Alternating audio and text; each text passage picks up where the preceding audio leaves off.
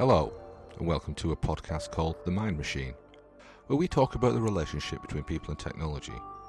Specifically, we're presenting a series of conversations with researchers at the cutting edge of human factors and human-computer interaction. We'll be finding out about their work and ideas, their backgrounds and inspirations, and the implications of their research for society at large.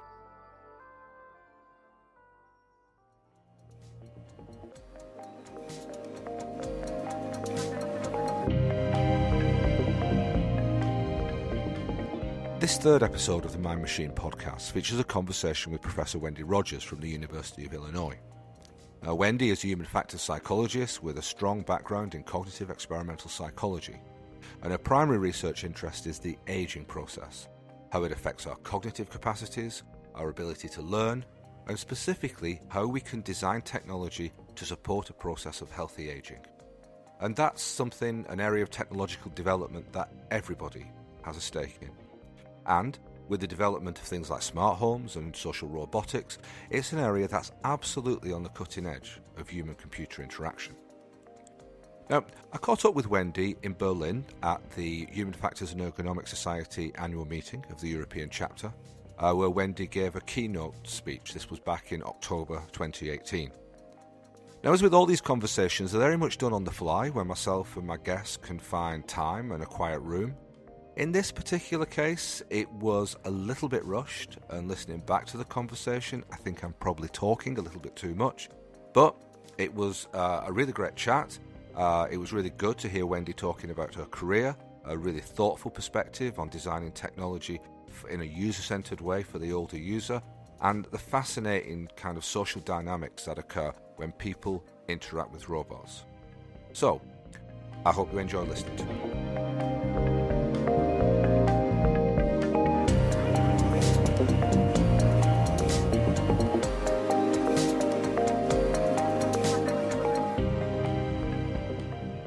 To begin with, I just wanted to ask you a little bit about the conference. You enjoyed the conference? Oh, the conference has been wonderful. Yes, yeah. I always enjoy this meeting. Yeah, you've been here before, haven't you? Yeah, I've been to, the first one I came to was when I was president of HFES, and they invited me and my husband, Dan Fisk, who was a former president of HFES, so both of us came to that meeting. You know, I think I remember being at the same meeting. Really? Was it in Delft? It was in Delft, yes. Yeah, I remember it. And I'm always a little bit curious. Obviously, HFES has chapters in the US as well. Are those meetings similar to this sort of thing? Are they similar size? No, they're nowhere near as large. Oh, really? Yeah. So a lot of the local chapters do more informal events with people in their community and maybe partnering with student chapters. Okay. There's a strong tradition, I think, at this particular meeting when I've been involved with it, of people presenting their work for the first time. I was sitting at dinner last night with someone who'd done a first paper the day before. Wonderful. Do you remember what that was like? My first paper? Yeah, how scary I do.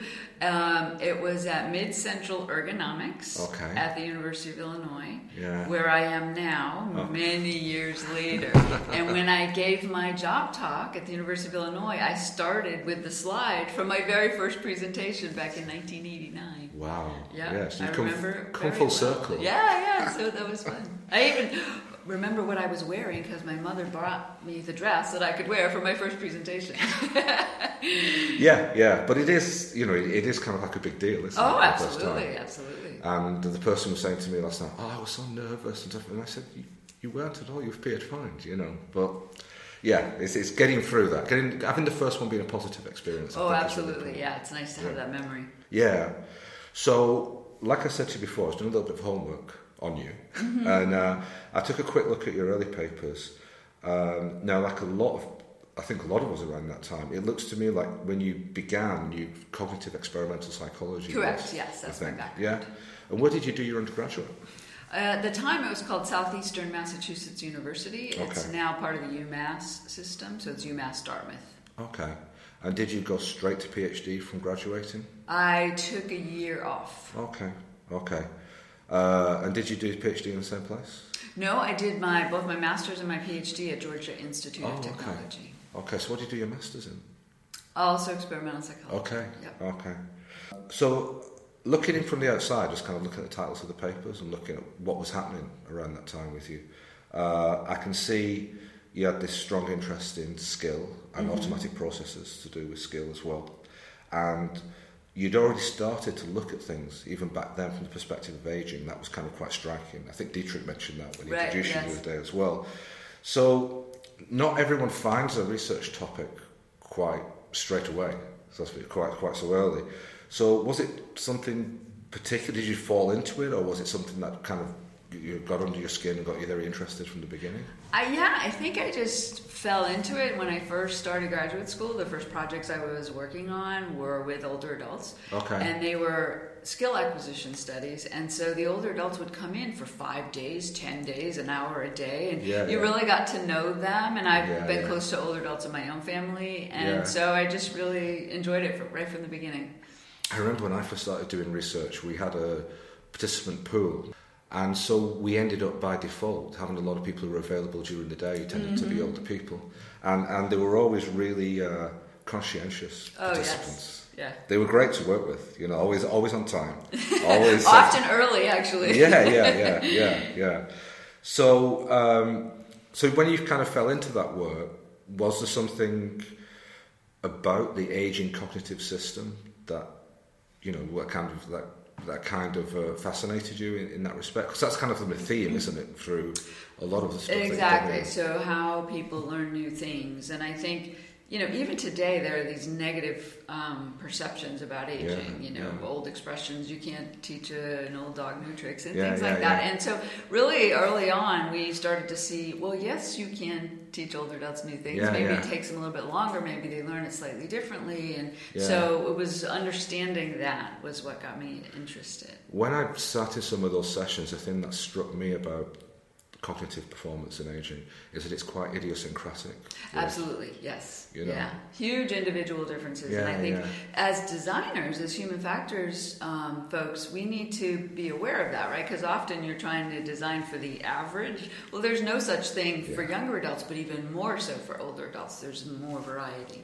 And looking back in the day, I remember there was this kind of move towards what they call designing for vulnerable, yes, for vulnerable. Vulnerable, but it's kind of a little bit patronising, isn't it? It is, yeah. And I think that's partly my working with older adults for so long. I feel like I'm the champion for older adults. But what's funny is I'm now almost 55, and so I'm getting there myself. I've been doing this for such a long time. I'm not far away myself. I was thinking the same thing. Yeah. So, and speaking about that, and kind of the passage of time and stuff like that, as well as looking at stuff from, you looked at stuff on memory, you looked at visual search from an aging perspective around that time, but then you kind of start to transfer into tech usage. And kind of yesterday you were talking about robots, and the first work I saw you were doing were about how elderly people handle bank teller machines. Yes. Nothing ages you more like technology, does it? That sort of way. And so, was that around the first time you started to apply what you were doing experimentally to more everyday sort of situations? Yes, exactly. So I think, even then in the early 90s, when you were having to learn something new, it was often learning to use a new technology. Yeah. So we started looking at skill acquisition in the context of learning technologies. Automatic teller machines, online library catalogs, the World Wide Web, as we were calling it then. Yeah, there was a paper I saw about how older people conceptualize the World Wide Web. And do you remember what they said about it then, or how they thought about it? It was very interesting. They thought about things very linearly, and so they would go forward through screens and then feel like they had to go all the way back, like they didn't get the idea of hypertext we used to talk about. That's right. We could link from anywhere, really. Yes, exactly. So that was a foreign idea.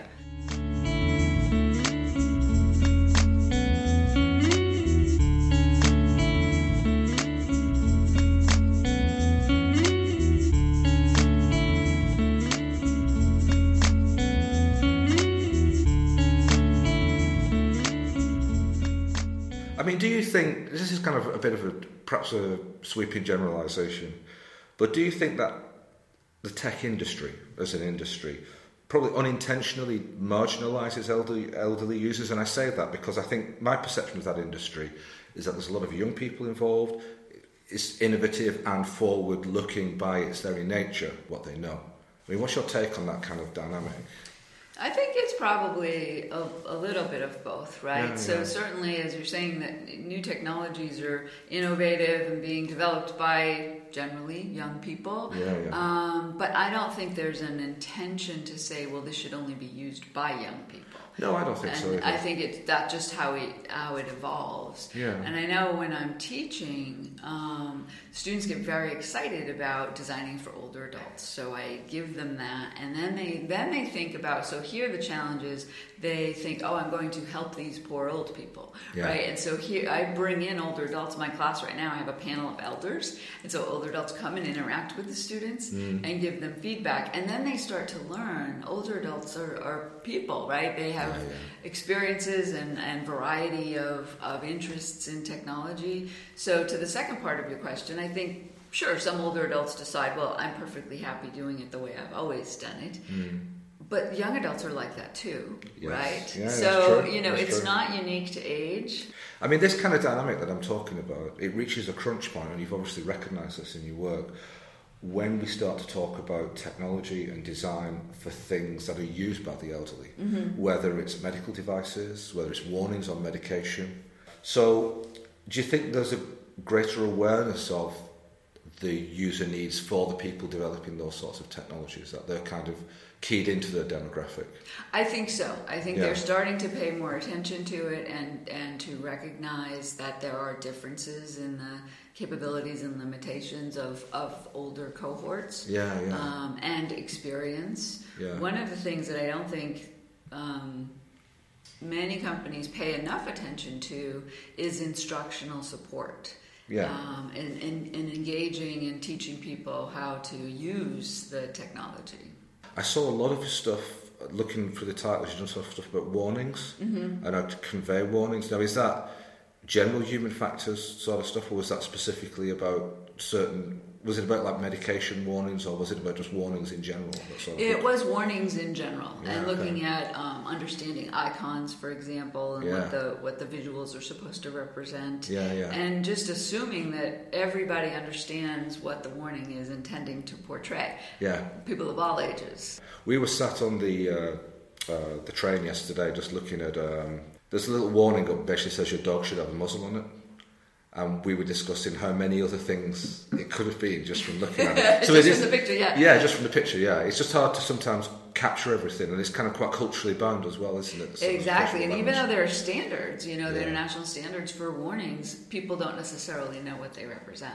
There's a whole world of this when people start to drive abroad and look at the signs and stuff like that. That's kind of interesting. Now, a phrase that pops up through your work, and I didn't really understand it, so I'd like you to explain it to me. Geron technology? Yes. Now, what do you mean by that? What does that?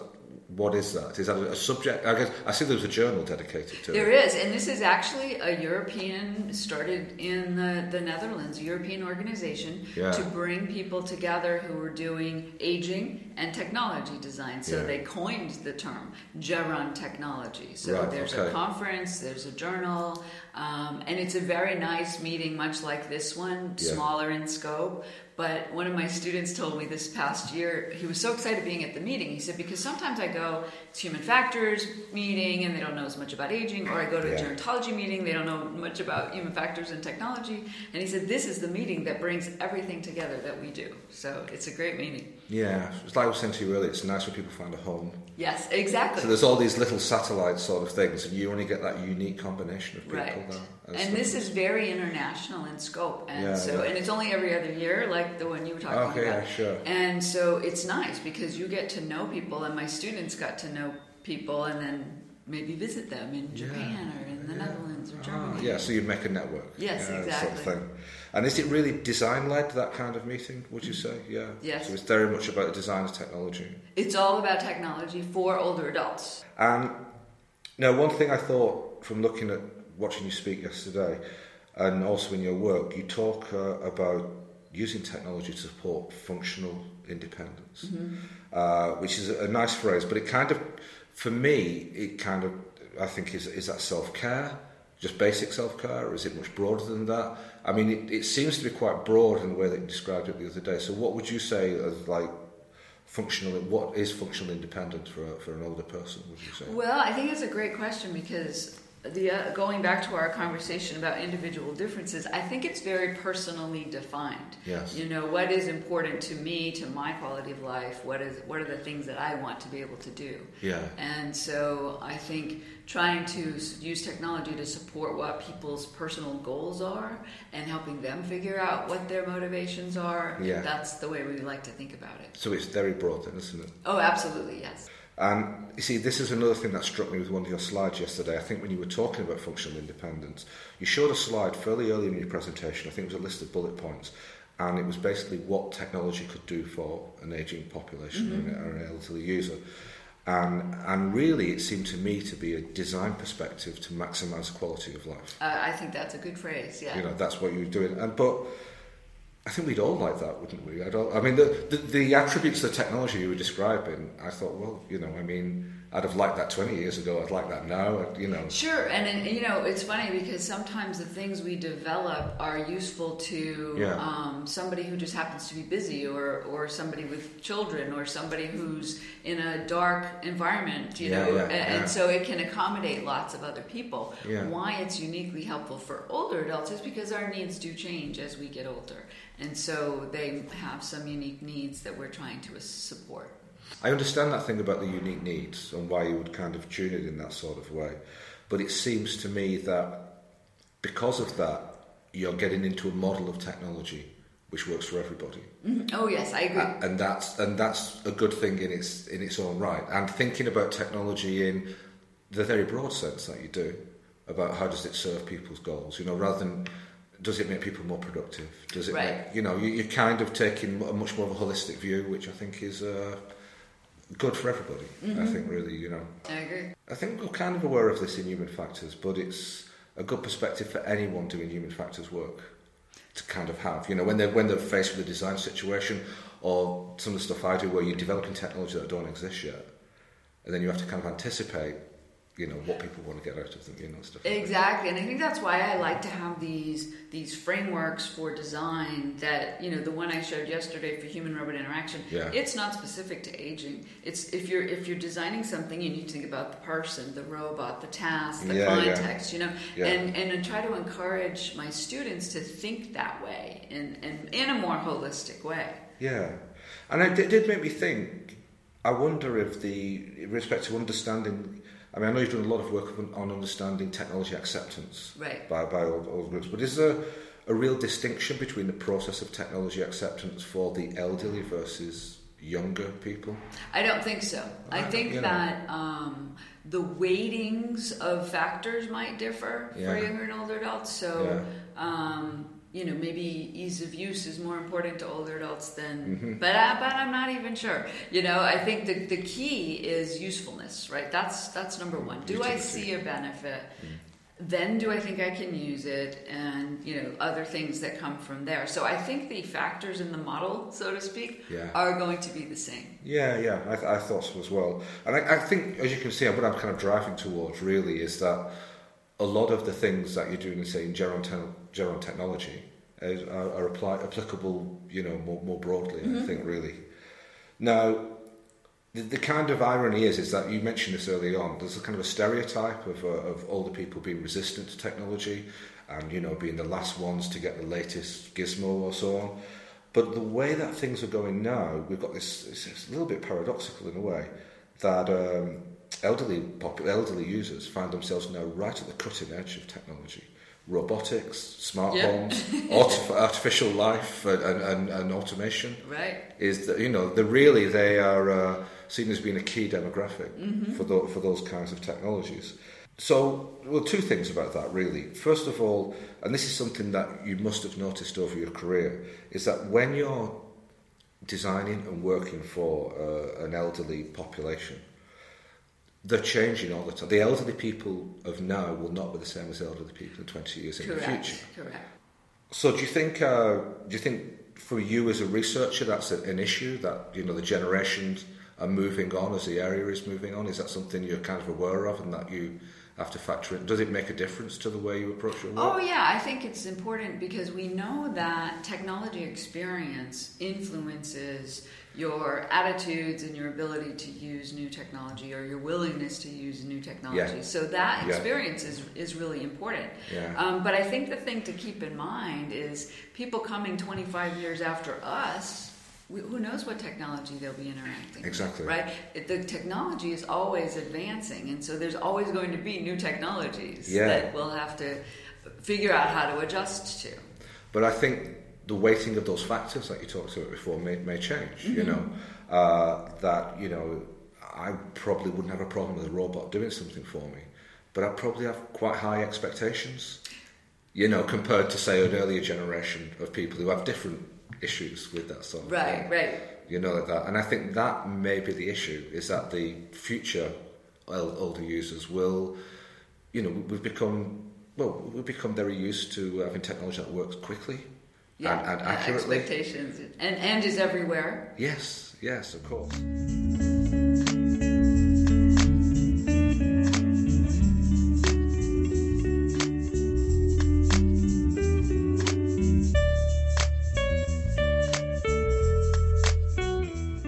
One thing I noticed with the talk you did the other day, you were talking yesterday, just kind of some background, about human-robot interaction, and you emphasised the importance of context. And what your work seemed to show is that anthropomorphic robots, or robots with faces, and a humanoid, they were good for certain types of tasks, whereas things that obviously didn't have faces were good for other sorts of tasks. I just want to say a little bit for people who went on the talk yesterday about what those differences were. Sure. So we asked people to, and this was just their perceptions of what they would want a robot to look like that was doing tasks for them. And if the robot was going to be doing more service types of tasks, cleaning or doing laundry, things of that nature, they actually preferred it look more mechanical. If it wasn't doing anything that social. But if it was a more social task or an interactive task, they preferred it to look more humanoid, was the preferences that we found in So what kind of interaction tasks are we talking about? So the examples that we gave them were playing a game, having a conversation, teaching you something. So socially interactive tasks, or helping you make financial decisions, so more intelligence required, those kinds of tasks. And that's where they preferred the more humanoid. I think there's two things with that, really. I think, again, I may be wrong about this, but I think having something that would do menial tasks for you, that looks like a device, really, is probably less uncomfortable socially. Yes, exactly. I think the same thing. So it's kind of like almost like a throwback to the days of butlers and slaves and stuff like that. And also people wanting to do it for them. They don't like the idea of someone else doing it for them. But now I want to go back to the conversation about individual differences, because some people preferred something that looked more mechanical to help them with personal tasks, because then they wouldn't feel like somebody was watching them. So we did find that, with bathing, or I'd rather it look more like a machine than a person. So we have to always remember that there were differences of opinion about things. And that's completely understandable. But when you start to move into things that are anthropomorphized, that look more like artificial life forms, especially when they have a face and a voice, people find it very difficult to know what to expect. It is very difficult to know what to expect, right? Because they're behaving somewhat like other humans, but not completely. And, that's the value. One of the robots that I showed yesterday, the Paro, that's a seal. One of the reasons the developer chose a seal as opposed to a dog or a cat was because people don't have expectations about that particular animal. Yes, it's a safer bet in some sort of ways. Because really, when you're dealing with something with a face, you've got that uncanny valley barrier to get through. And if you get through that, then I guess you can start to sort of like build a relationship, as you would do with another agent or something that's a kind of humanoid. The concern is that if the system fails or doesn't behave as expected, you could almost kind of feel betrayed. You can almost feel, the sort of anger or frustration that you would feel with another person. Right. Yeah, or somebody came up to me after my talk yesterday and asked, what happens when it doesn't work anymore or effectively dies, right? Yes. I'm doing quotes in the air here. Yeah. And he said, well, do we have a burial, right? If it's something that somebody has come close to. And I said, it's a very interesting question. I had not thought about it. Yeah. And I can see that if you build a relationship with a piece of technology. And you only need to see, it doesn't have to be anthropomorphized, the relationships people have with their phones as a starting point. Yeah.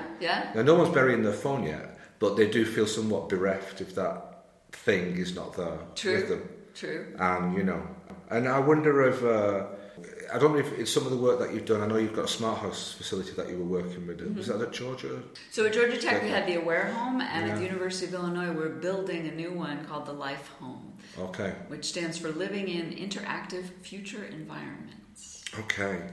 And so I just wonder about the thing about virtual assistants, where you've just got, kind of like the HAL from 2001, where it's just a voice. Whether that's an easier thing to interact just with a voice rather than with the whole thing, Well, quite a few years ago now, we looked at that at Georgia Tech, where we just had kind of the voice from above in the house. Yeah. People did not like that at all. They wanted something to interact with, like a point of contact, even if it were just a screen, right? They just didn't like the, feeling like it's all around them. But that was, a good 10, 15 years ago, so that might have changed.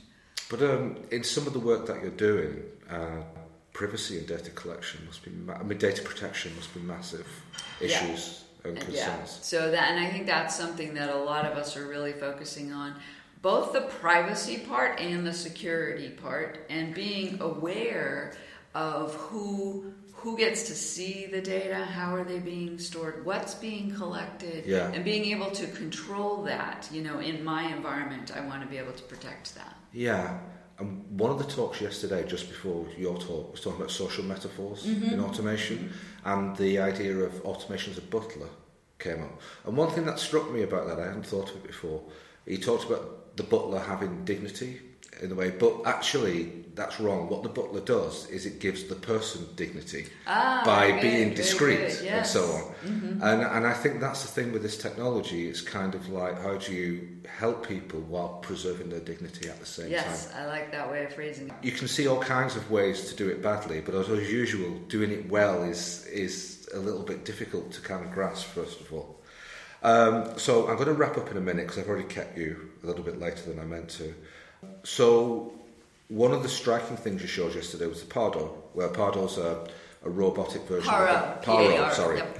Paro is a robot. We don't want to get his name wrong, he might get offended. Yeah, I know, I've written it down wrong here. So he looks like is a baby harp seal? Yes. Was it okay? And as we said before, this is a simpler relationship in a way. I guess not everyone can have a pet. It seemed to me like it was almost fulfilling, because this is not a functional robot. This is a robot that's there to provide comfort and an emotional relationship. Right, exactly. Right. Yeah. So that did come up, is that this would be, if I couldn't have a pet, or for people who live in a place where pets are not allowed, that this might provide some of that similar support. Yeah. And you showed a very striking video of a guy bonding with the robot when people weren't in the room. Now, as you probably know, there's been some writers in sort of like, mainstream kind of like HCI people as well. People like Sherry Turkle who are talking about, we're losing the ability to communicate because of technology. There's one concern that's been raised. And one thing, and I think it's a phrase she came up with, was artificial intimacy, was a phrase that she came up with. So how do you feel about that? Do you think it's, what we saw the other day with the guy bonding with the little robotic baby seal, there was an intimacy there. It was kind of quite a tender scene, wasn't it, really? Do you think there's dangers of artificial intimacy? Do you think you can see negative consequences of that? I suppose, but I don't feel as negative about it as others do. My feeling is, what is the harm if it's making somebody feel good at that moment, right? And I think that, when we joked when we were first working with the Paro, if we were having a stressful meeting, we'd pull out Paro and put it on the table because you couldn't help but smile, to have it around.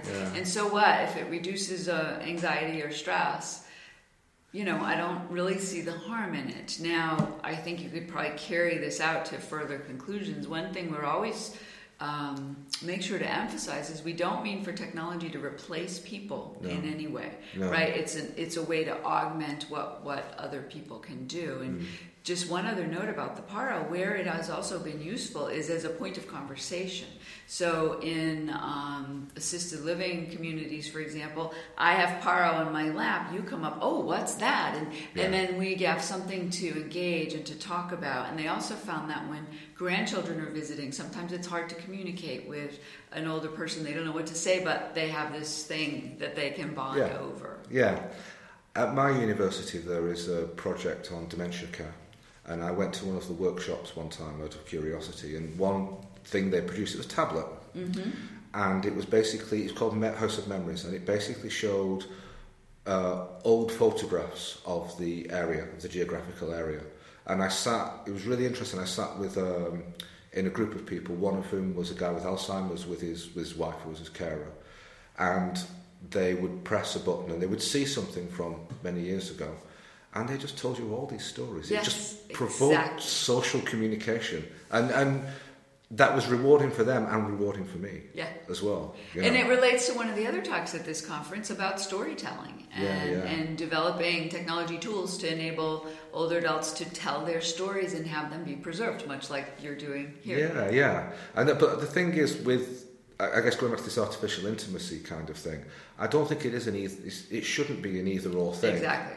And personally, I've been around technology long enough to see that it is going to get to the point where people are going to develop a genuine connection with it. It's already started to happen. Sure.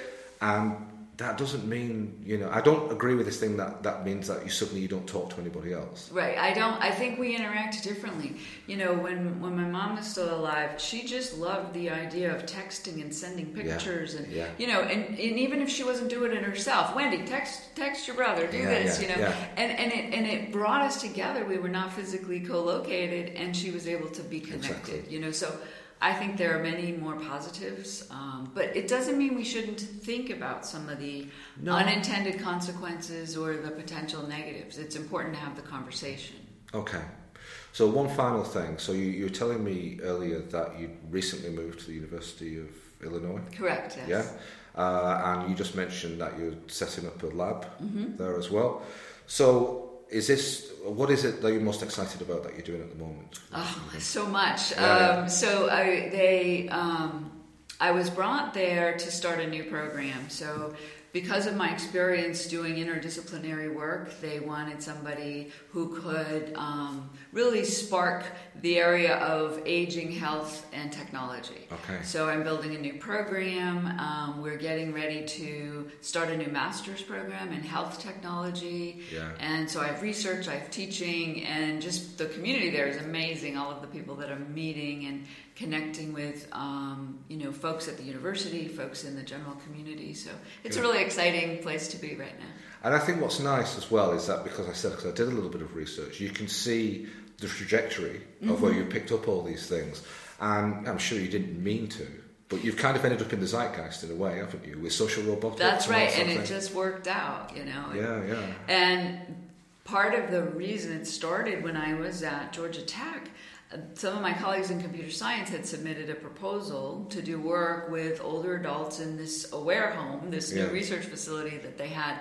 And one of the reviewers actually said, you need some behavioral scientists on your team. You need some human factors on your team. And I had just moved to Georgia Tech, and they said, hey, you want to join us? And so ever since then, I've been working in this interdisciplinary field, and it's fascinating. You have to learn new approaches in different cultures. Engineering has a different culture than traditional psychology does, and so it keeps me young because I'm always learning new things. I think that's a good thing, and I think the thing that comes across from what you've just said, and other people have said something similar to me in these chats, is that you've got to be opportunistic in a way. You've got to, rather than planning, you take, you find something that fascinates you and you jump into it, And that's exactly the advice. I met with a young woman at the HFES meeting last week, and she was trying to find her way and wanted advice. I said, exactly what you just said. Yeah. Find what makes you excited, what's fascinating to you. Great. So I think that's a positive note to end on. Okay, so very good. Thanks very much, Wendy. Thank you. This was fun.